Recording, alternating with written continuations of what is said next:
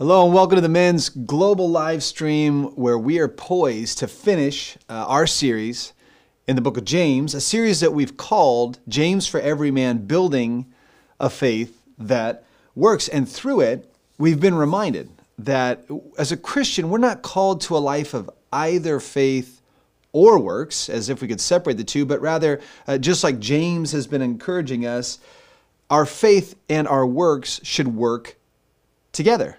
Right? Our faith and our actions, the things that we believe and the things that we do should both line up, that we would be consistent people, where our works actually would reveal the faith that we have. And today, we're going to turn to some really challenging portions of this letter as we get into chapter 5. And as we close, it's really important to remember that, we've been looking at the unique perspective that James had as Jesus' brother, but let's never make the mistake that the wisdom that we've received, that we've been combing through, somehow originated with James. James might have been the scribe, or maybe vessel's a better word, but the book of James, just like every other book of the Bible, was authored by the Holy Spirit.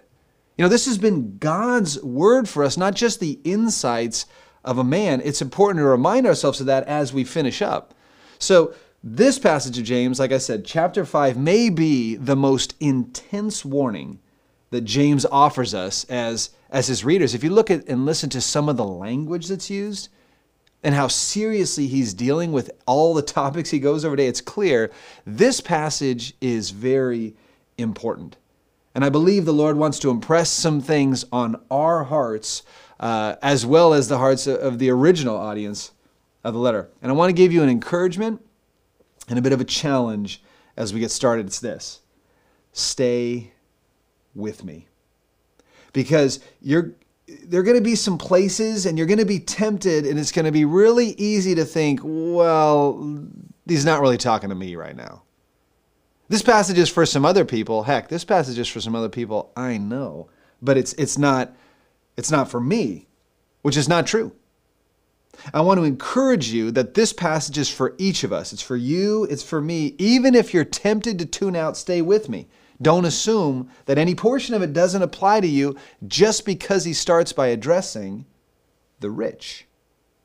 Now, for most of us, for many of you listening who live within the United States, when you hear the term rich, you think mega rich. Your mind goes to boats and planes and multiple properties and exotic locations. And that might be what you think about whenever you start to hear a letter addressed to the rich, or warnings rather, for the rich.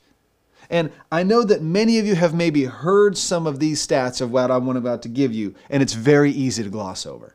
It's very easy to get used to some of these stats. But here's the reality. We serve a global Savior whose desire is for the entire world, whose encouragements and his challenges are written for all people of all time. And so, if we serve a global God, it serves that we have to have a global perspective.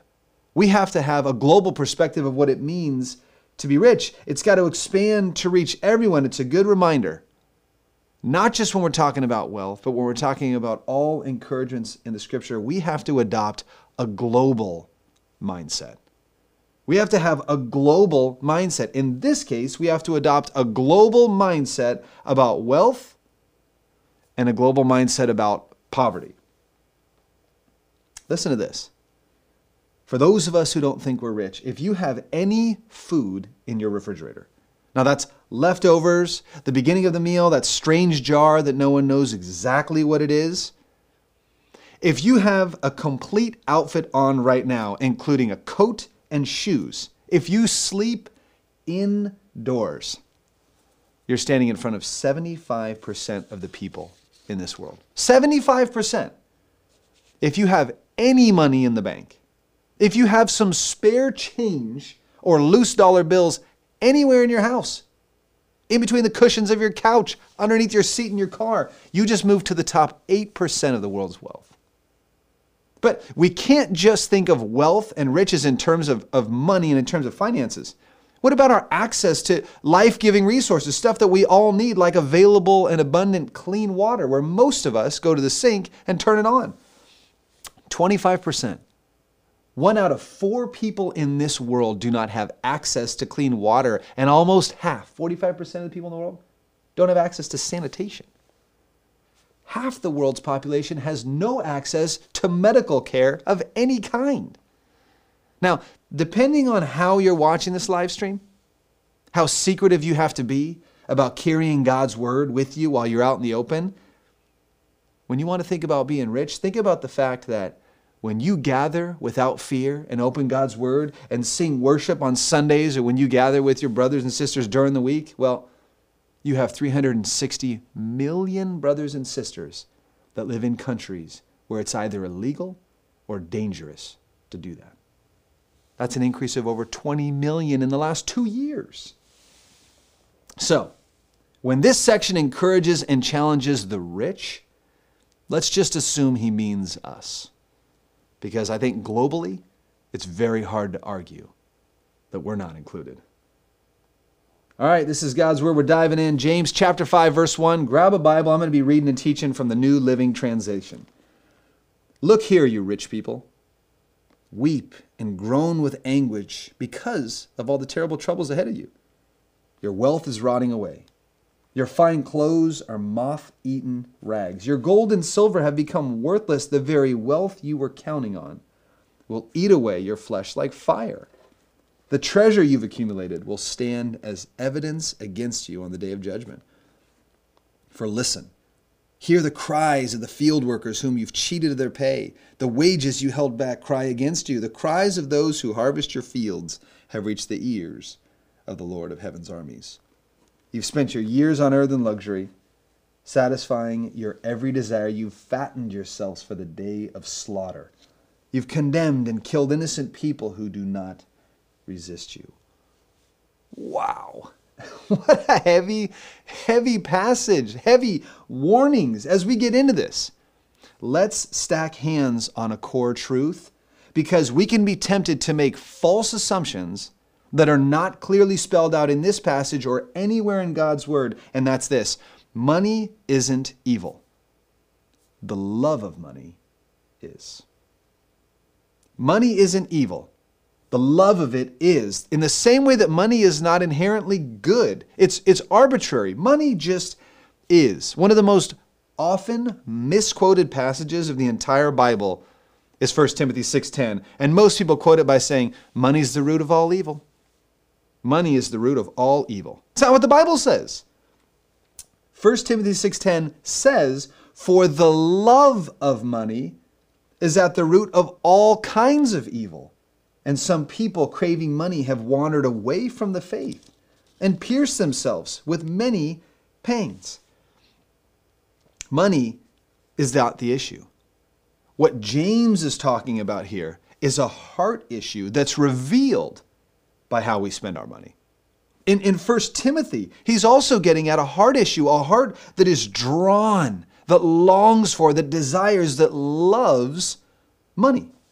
I mean, look at the word that's used, right? Love. It's talking about desire. It's talking about things that people craved. They sought after money. It's a heart issue.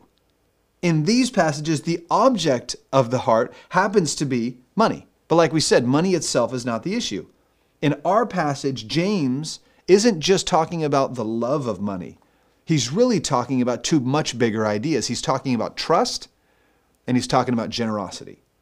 Trust and generosity. We'll start with trust. Look at verse 3. James says that the wealth the people had was corroded. Corrosion is the process, right? Where the atoms of the surface of a metal become oxidized, right? The surface of the metal becomes permanently damaged over long periods of time. James is saying their wealth has started to rot because they've hoarded it. Because they've hoarded it. Because they've kept it. They've let it sit and they've let it rot. The hoarding of the wealth speaks actually to both sins of the heart that we're talking about. These people have hoarded wealth because they put their trust in it. I'll tell you guys from real and honest living, it's a lot easier to trust God about your future when finances are not a problem. That's just a reality. It shouldn't be so, but it's so tempting when you can solve many of your own problems to avoid taking them to the Lord. And so we falsely begin to trust in our resources. It shouldn't be like that, but I'm just being real. There have been times in my life when finances were not a problem. And it's very easy to say, I trust Jesus with everything, when I could take care of most of my own problems. I spent 15 years right after graduating college in corporate America in various settings, various industries, always in sales, in national sales and sales management. The last job I had in corporate America was a terrific job with a company that I loved. It had great hours. I rarely had to travel. The pay was great for our family. And then God came knocking. God called us into ministry. And so living in South Orange County with 4 children, we took the jump. We said, Jesus, we've said we trusted you for a long time. But now we're actually going to give you a chance to show up according to how you promised you would in your word. We had said we trusted God, but now it was chance to put that on display. And you know what? It was challenging, it was scary, and it was beautiful. Nothing has built my faith more like having to trust in Jesus and then watching him show up. And I've experienced his miraculous provision in more ways than I can even recount to you right now. I've begun to count on him rather than on myself. Look at what that passage says. The very wealth that you were counting on will eat away at your flesh like fire. These people, as we're so often tempted to do as well, were counting on their wealth.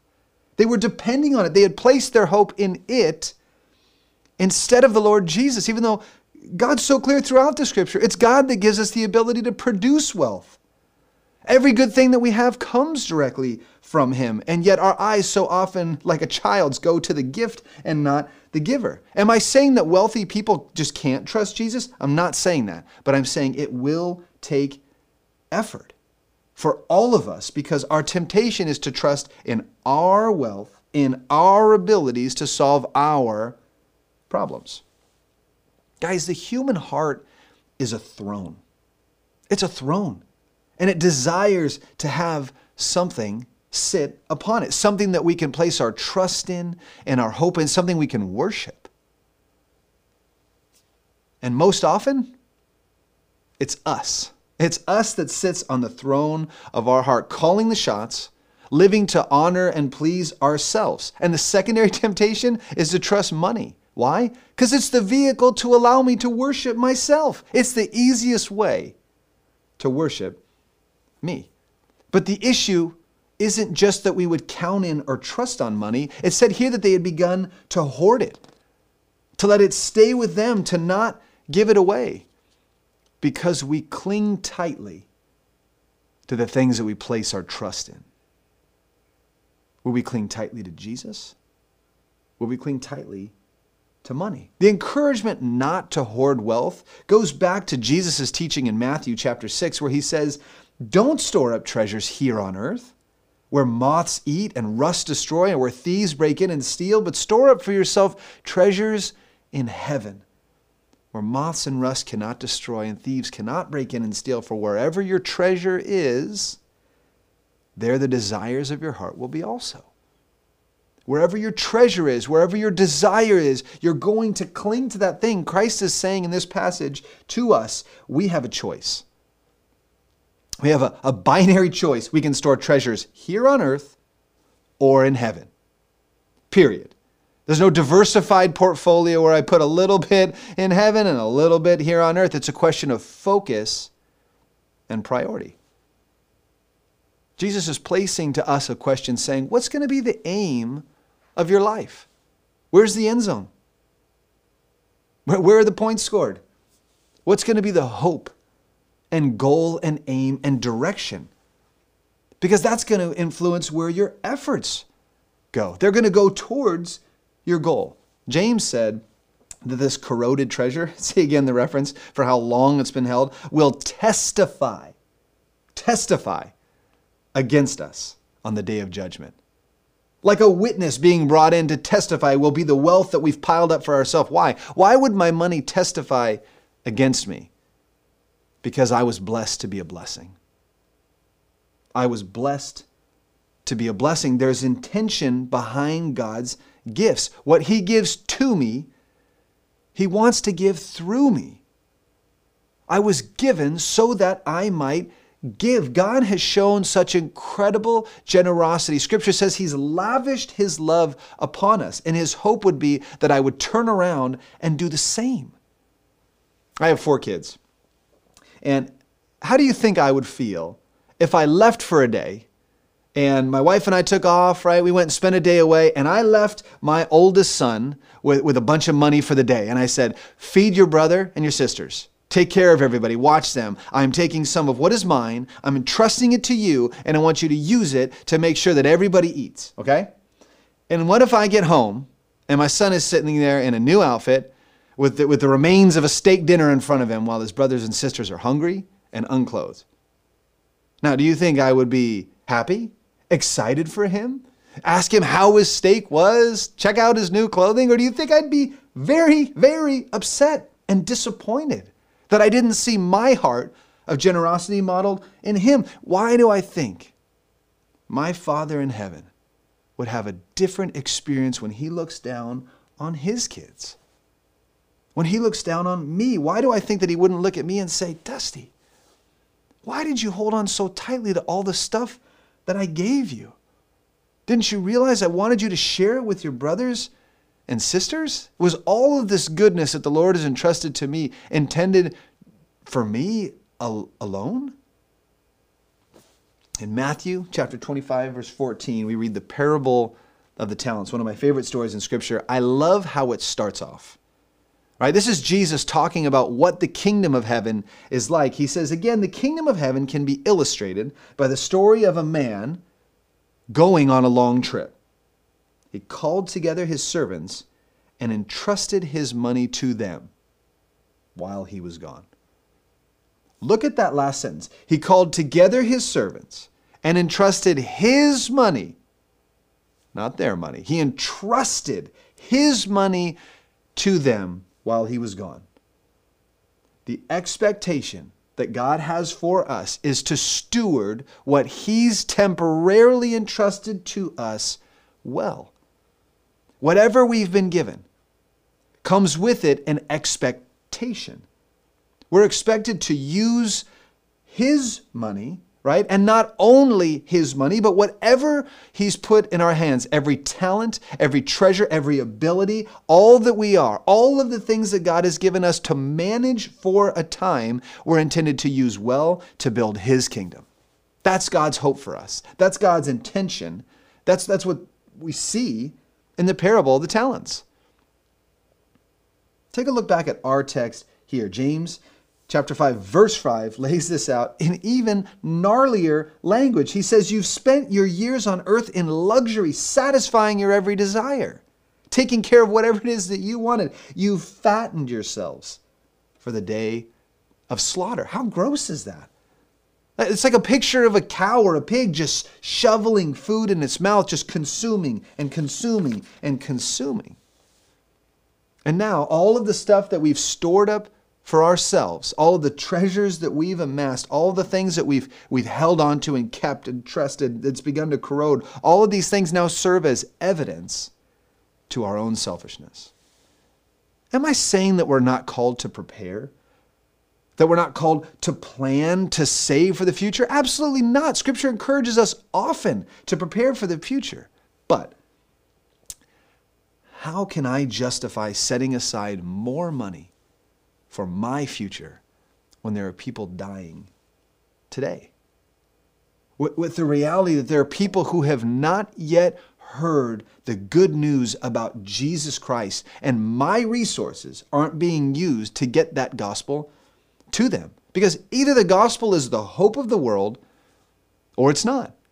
It's either my goal, the thing that my heart is desiring, my treasure, or it's not.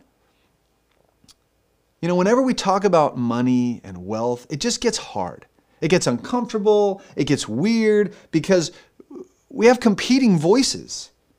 We have people preaching that God wants us to be rich, that His desire is that He would bless us with money, and that We feel guilty if we don't give it away, right? So now we're supposed to give it away. We should give it away. And we just want answers, right? We want brass tacks. Okay, so tell me how much I'm supposed to keep and how much I'm supposed to give. And the worst thing we can do when talking about money is to try to devise some type of legalistic formula about how much is okay to spend on a car or a house, or how much we should give to God.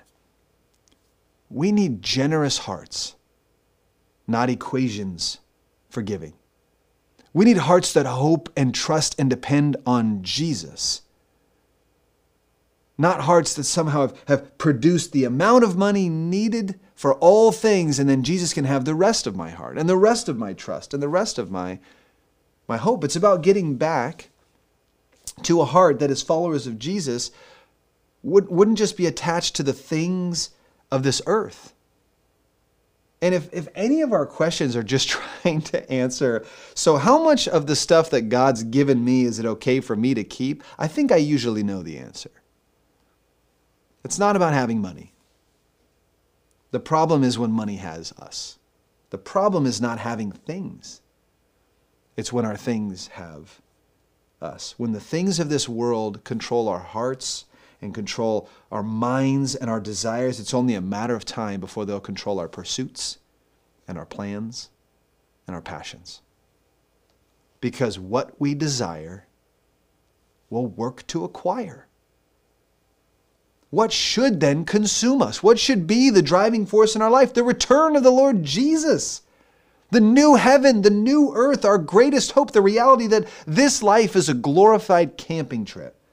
It's short. So let's not argue about money and stuff and what we should and shouldn't keep and how much we should give and not, and rather ask, why do I long for these things so much anyways? Why do I keep buying more and more stuff for myself when others are in need so desperately? Right? Because it's that type of thinking that Jesus Christ rescues us from. He rescues us from us. He rescues us from ourselves, from a selfish outlook that seeks to get and puts a new heart in us that desires to give, a heart that looks like His. He starts to transform us. He gives us hearts that don't think how much they should give, but rather think what a joy to give. Hearts that desire to give. And it's so interesting following that train of thought to where James goes next. Verse 7, dear brothers and sisters, be patient as you wait for the Lord's return, our greatest hope. Consider the farmers who patiently wait for the rains in the fall and in the spring. They eagerly look for the valuable harvest to ripen. You too must be patient. Take courage, for the coming of the Lord is near. So James moves from talking about having a lot in this world, and then maybe now starts encouraging those who are struggling in the current life. Those on the other side of that coin, those who would, maybe due to their life circumstances, love to see Jesus come back right now in this moment. And what James starts to encourage them in is a huge encouragement to us, because we live in a right now generation. And we've talked about this many times, but we don't like waiting for anything. I mean, we end up at the grocery store and we're looking at how many people are in every single line and how many items in their cart and how fast is that checker, and that lady's writing a check, so I can't go into that line. As if we're moving through NASCAR, right? Looking for openings in a race to where? Right? Everything in our lives, our screens provide constant connection, communication, entertainment all day, every day. And as a culture, we've lost the ability to wait. We've lost our ability to be patient and still. James is encouraging us here to be people who patiently wait upon the Lord. But that's just how God operates. God is in the waiting. God is in the waiting, and I don't know what that is for you. I don't know what you're waiting on. I don't know if you're waiting on work, if you're waiting on forgiveness and the restoration of a relationship, if you're waiting on a diagnosis or healing. I don't know what it is that you're waiting for, but here's the encouragement. Let's not hope only in the outcome. Let's choose to hope in Jesus Christ in the waiting. Not just waiting for the end, but let's find hope in the person of Jesus while we're in the middle of our waiting. Let's be people who've anchored our hope in Christ, not just in the end of our trials, in the removal of that struggle, or in the restoration of these things we're praying for here on earth. Because ultimately that goes right back into our conversation about where our trust is. Look at verse 9 and where he goes next, kind of as they're waiting. Don't grumble about each other, brothers and sisters, or you'll be judged. For look, the judge is standing at the door. Isn't it interesting, the progression, right? We've gone from the trappings of wealth, hoarding and trusting, and that money actually corroding and testifying against us, to the encouragement to wait patiently for the Lord, placing our hope in Him. And now he's saying, and as you wait, while you're waiting, don't argue amongst the other followers of Jesus who are also waiting. God is calling for unity, knowing that the struggles of this life, the everyday struggles, will cause us to get at each other. We change the way we speak and care for each other, and it has nothing to do with how the other person is performing. As followers of Jesus, right, we change the manner in which we speak. We speak with grace and love and patience, where the pressures of our life are going to force us to be short and angry and judgmental. But God's calling us to live beyond our circumstances, to display real love that results in real unity with other believers. And he goes on to give us some examples. Look at verse 10 for examples of patience and suffering, dear brothers and sisters. Almost like, I want you to know what this looks like. Look at the prophets who spoke in the name of the Lord. We give great honor to those who endure under suffering. For instance, you know about Job, a man of great endurance. You can see how the Lord was kind to him in the end, for the Lord is full of tenderness and mercy. God and His Holy Spirit, through James, is calling us to consider the example and the work of the prophets. Yet, if we look at the lives of the prophets, most were rejected, many were persecuted, nearly all were ostracized and misunderstood, few were actually listened to, most were outright ignored. Yet all were completely focused on God's call for their lives. And that's supposed to be our encouragement. How encouraging. People who struggled to share a tough message with an audience that didn't listen. Where is the encouragement in that? I think the encouragement is this. Don't use the world's standards of success. We're being told this is success, this type of life. It says that those who display endurance receive God's kindness, and they've received honor. But we can't use the world standard of success, because when the world defines success for us, success in the eyes of the world is always synonymous with ease of living, with comfort, usually with excess, right? The good life is defined as being accepted and honored and celebrated by those around us. It's a life focused inward. Basically, it's a life in complete opposition to how the prophets live. Ease of living versus a challenging life. Acceptance by everything we do and say versus questioning and rejection. A life focused on me versus a life focused on God's will. So what do we do? Right, as James is winding down the encouragement to the followers of Jesus who had been dispersed throughout the Roman Empire, to those who were standing tall in a culture that wanted nothing to do with what they believed, that was living in direct opposition to how they believed they were called to live. People who wanted to live lives where the things that they said were proven true by the things that they did. Consistent people with a faith that works. What's the answer? James says this. Pray. Pray. And look at how he unpacks it. Are any of you suffering hardships? You should pray. Are any of you happy? You should sing praises. Are any of you sick? Call together the elders of the church to come and pray over you, anointing you with oil in the name of the Lord. James calls the people of God to be people of prayer. And here's the tough reality for you and me. The amount of time we spend in prayer is a direct reflection of our opinion of prayer. The time we spend in prayer reflects what we really believe about prayer. If we believe prayer is effective, then we pray. So the amount of time that we pray reveals our heart towards prayer. It's also a measure of humility, because prayer is our opportunity to look to God first in humility and submission, to seek His plan and His wisdom that He's promised us, not just as a last-ditch effort when all else fails, but rightly seeking God first. And I'm going to be honest with you. Prayer is a mystery to me. Prayer is a mystery to me. I don't fully get it. I mean, Jesus prayed.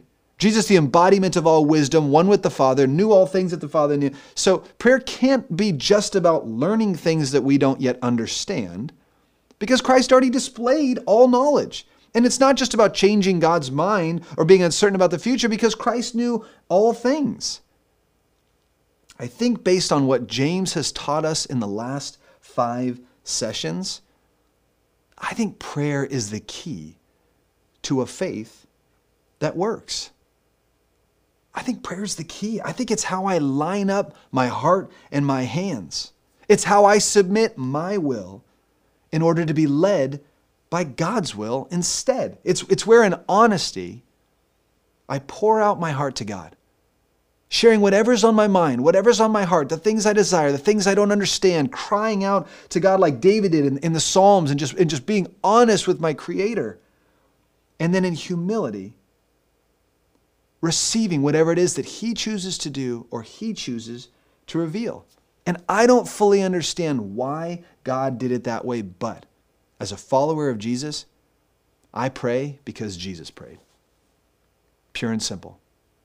My King prayed, so I pray.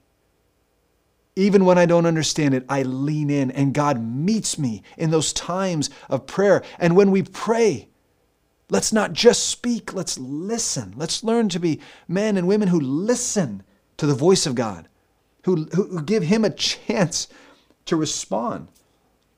You know, just before the Lord's Prayer in Scripture, we see the disciples had actually asked Jesus a question. They had said, Lord, teach us to pray. Teach us to pray.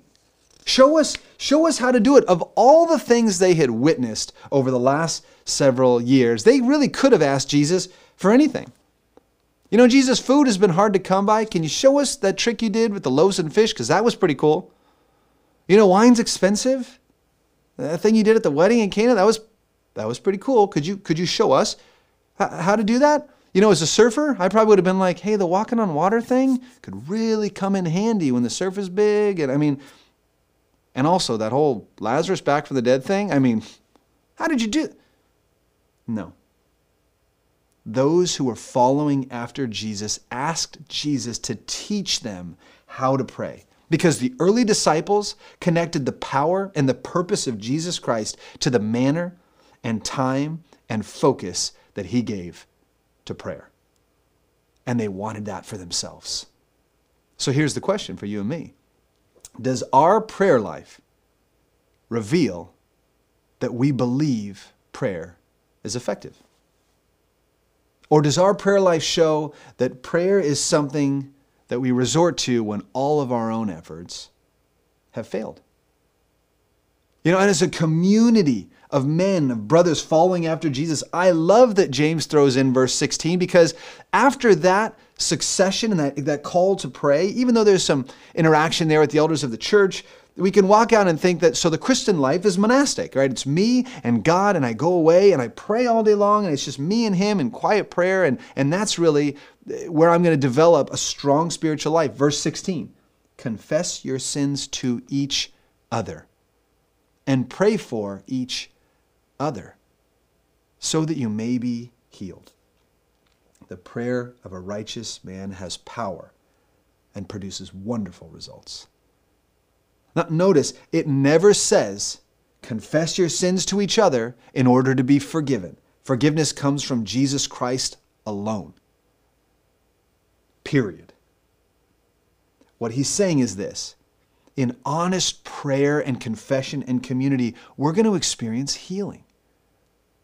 We'll experience healing through this cycle of prayer and confession, because this isn't a one-time experience, it's a lifestyle of reflection, of allowing the Spirit to search us and reveal the deep things of our hearts, and then confessing that to Him, and then talking to a brother and confessing cycles of sin we're stuck in so that God would choose to heal us. Real, lasting, life-changing healing. That's what it looks like to live out a faith that works. It brings healing. Guys, James has walked us through a giant overarching contrast, because he's laid out in these 5 chapters kingdom principles about what life looks like for those who follow after and profess the name of Jesus. And he's contrasted them with the principles that this world lives by, or what comes naturally to our flesh. But James has also reminded us that all of the things he has revealed to us is not accomplished by human will and white-knuckled effort. We don't tame our tongue, the Spirit does. In our flesh, we'll always show preferential treatment. Remember the sin of partiality that we read about? That's going to be what's natural, but the Spirit will create a new heart in us, a heart that sees the outcast and moves towards them and brings them in. On our own, would we ever consider trials something to be celebrated? An opportunity for joy? That's only the work of the Holy Spirit in us. So here's the question: will we submit ourselves to the Spirit? Will we hand the keys of our life, the control of our life, over to Him? Or will we just glance over to Jesus every once in a while to get a nod of agreement and keep on keeping on our own way? You know, throughout this series, through the book of James, there has been the very real question of, will our actions and our intentions line up? Will our faith and our belief, will our being and our doing line up like Abraham's did, where it says that his faith and his belief worked together? His actions and his beliefs, they worked together. Because here's the reality: there's a huge difference between being a Christian and being a disciple. And James is calling us to discipleship. Being a Christian is easy because salvation is a gift. It was all Jesus moving towards us. It happened in a moment when Christ rescued us. Right? He saved us. He did all of the work, came all of our way. And I'm not talking about salvation, but I am asking the question, what did He save us to? Christ's call to His followers when He left this earth was not to make Christians or believers. It was to make disciples. Those who would choose Him in the everyday, mundane struggles, the difficulties of life, those that would submit their own will in order to be led by His. It was to make apprentices. That's the picture. You know, is someone who's following along and learning after and keeping in step with someone who knows more than they do, deferring what they claim as knowledge and receiving what the Master knows, laying down everything they are. And this is the invitation for us, to set aside every desire and plan we have for our life, everything that we hope for, everything that comes naturally, our fleshly desires, everything we hold dear in order to follow after Jesus. You know, in Scripture, the word Christian is only used a handful of times, but the word disciple is used hundreds of times.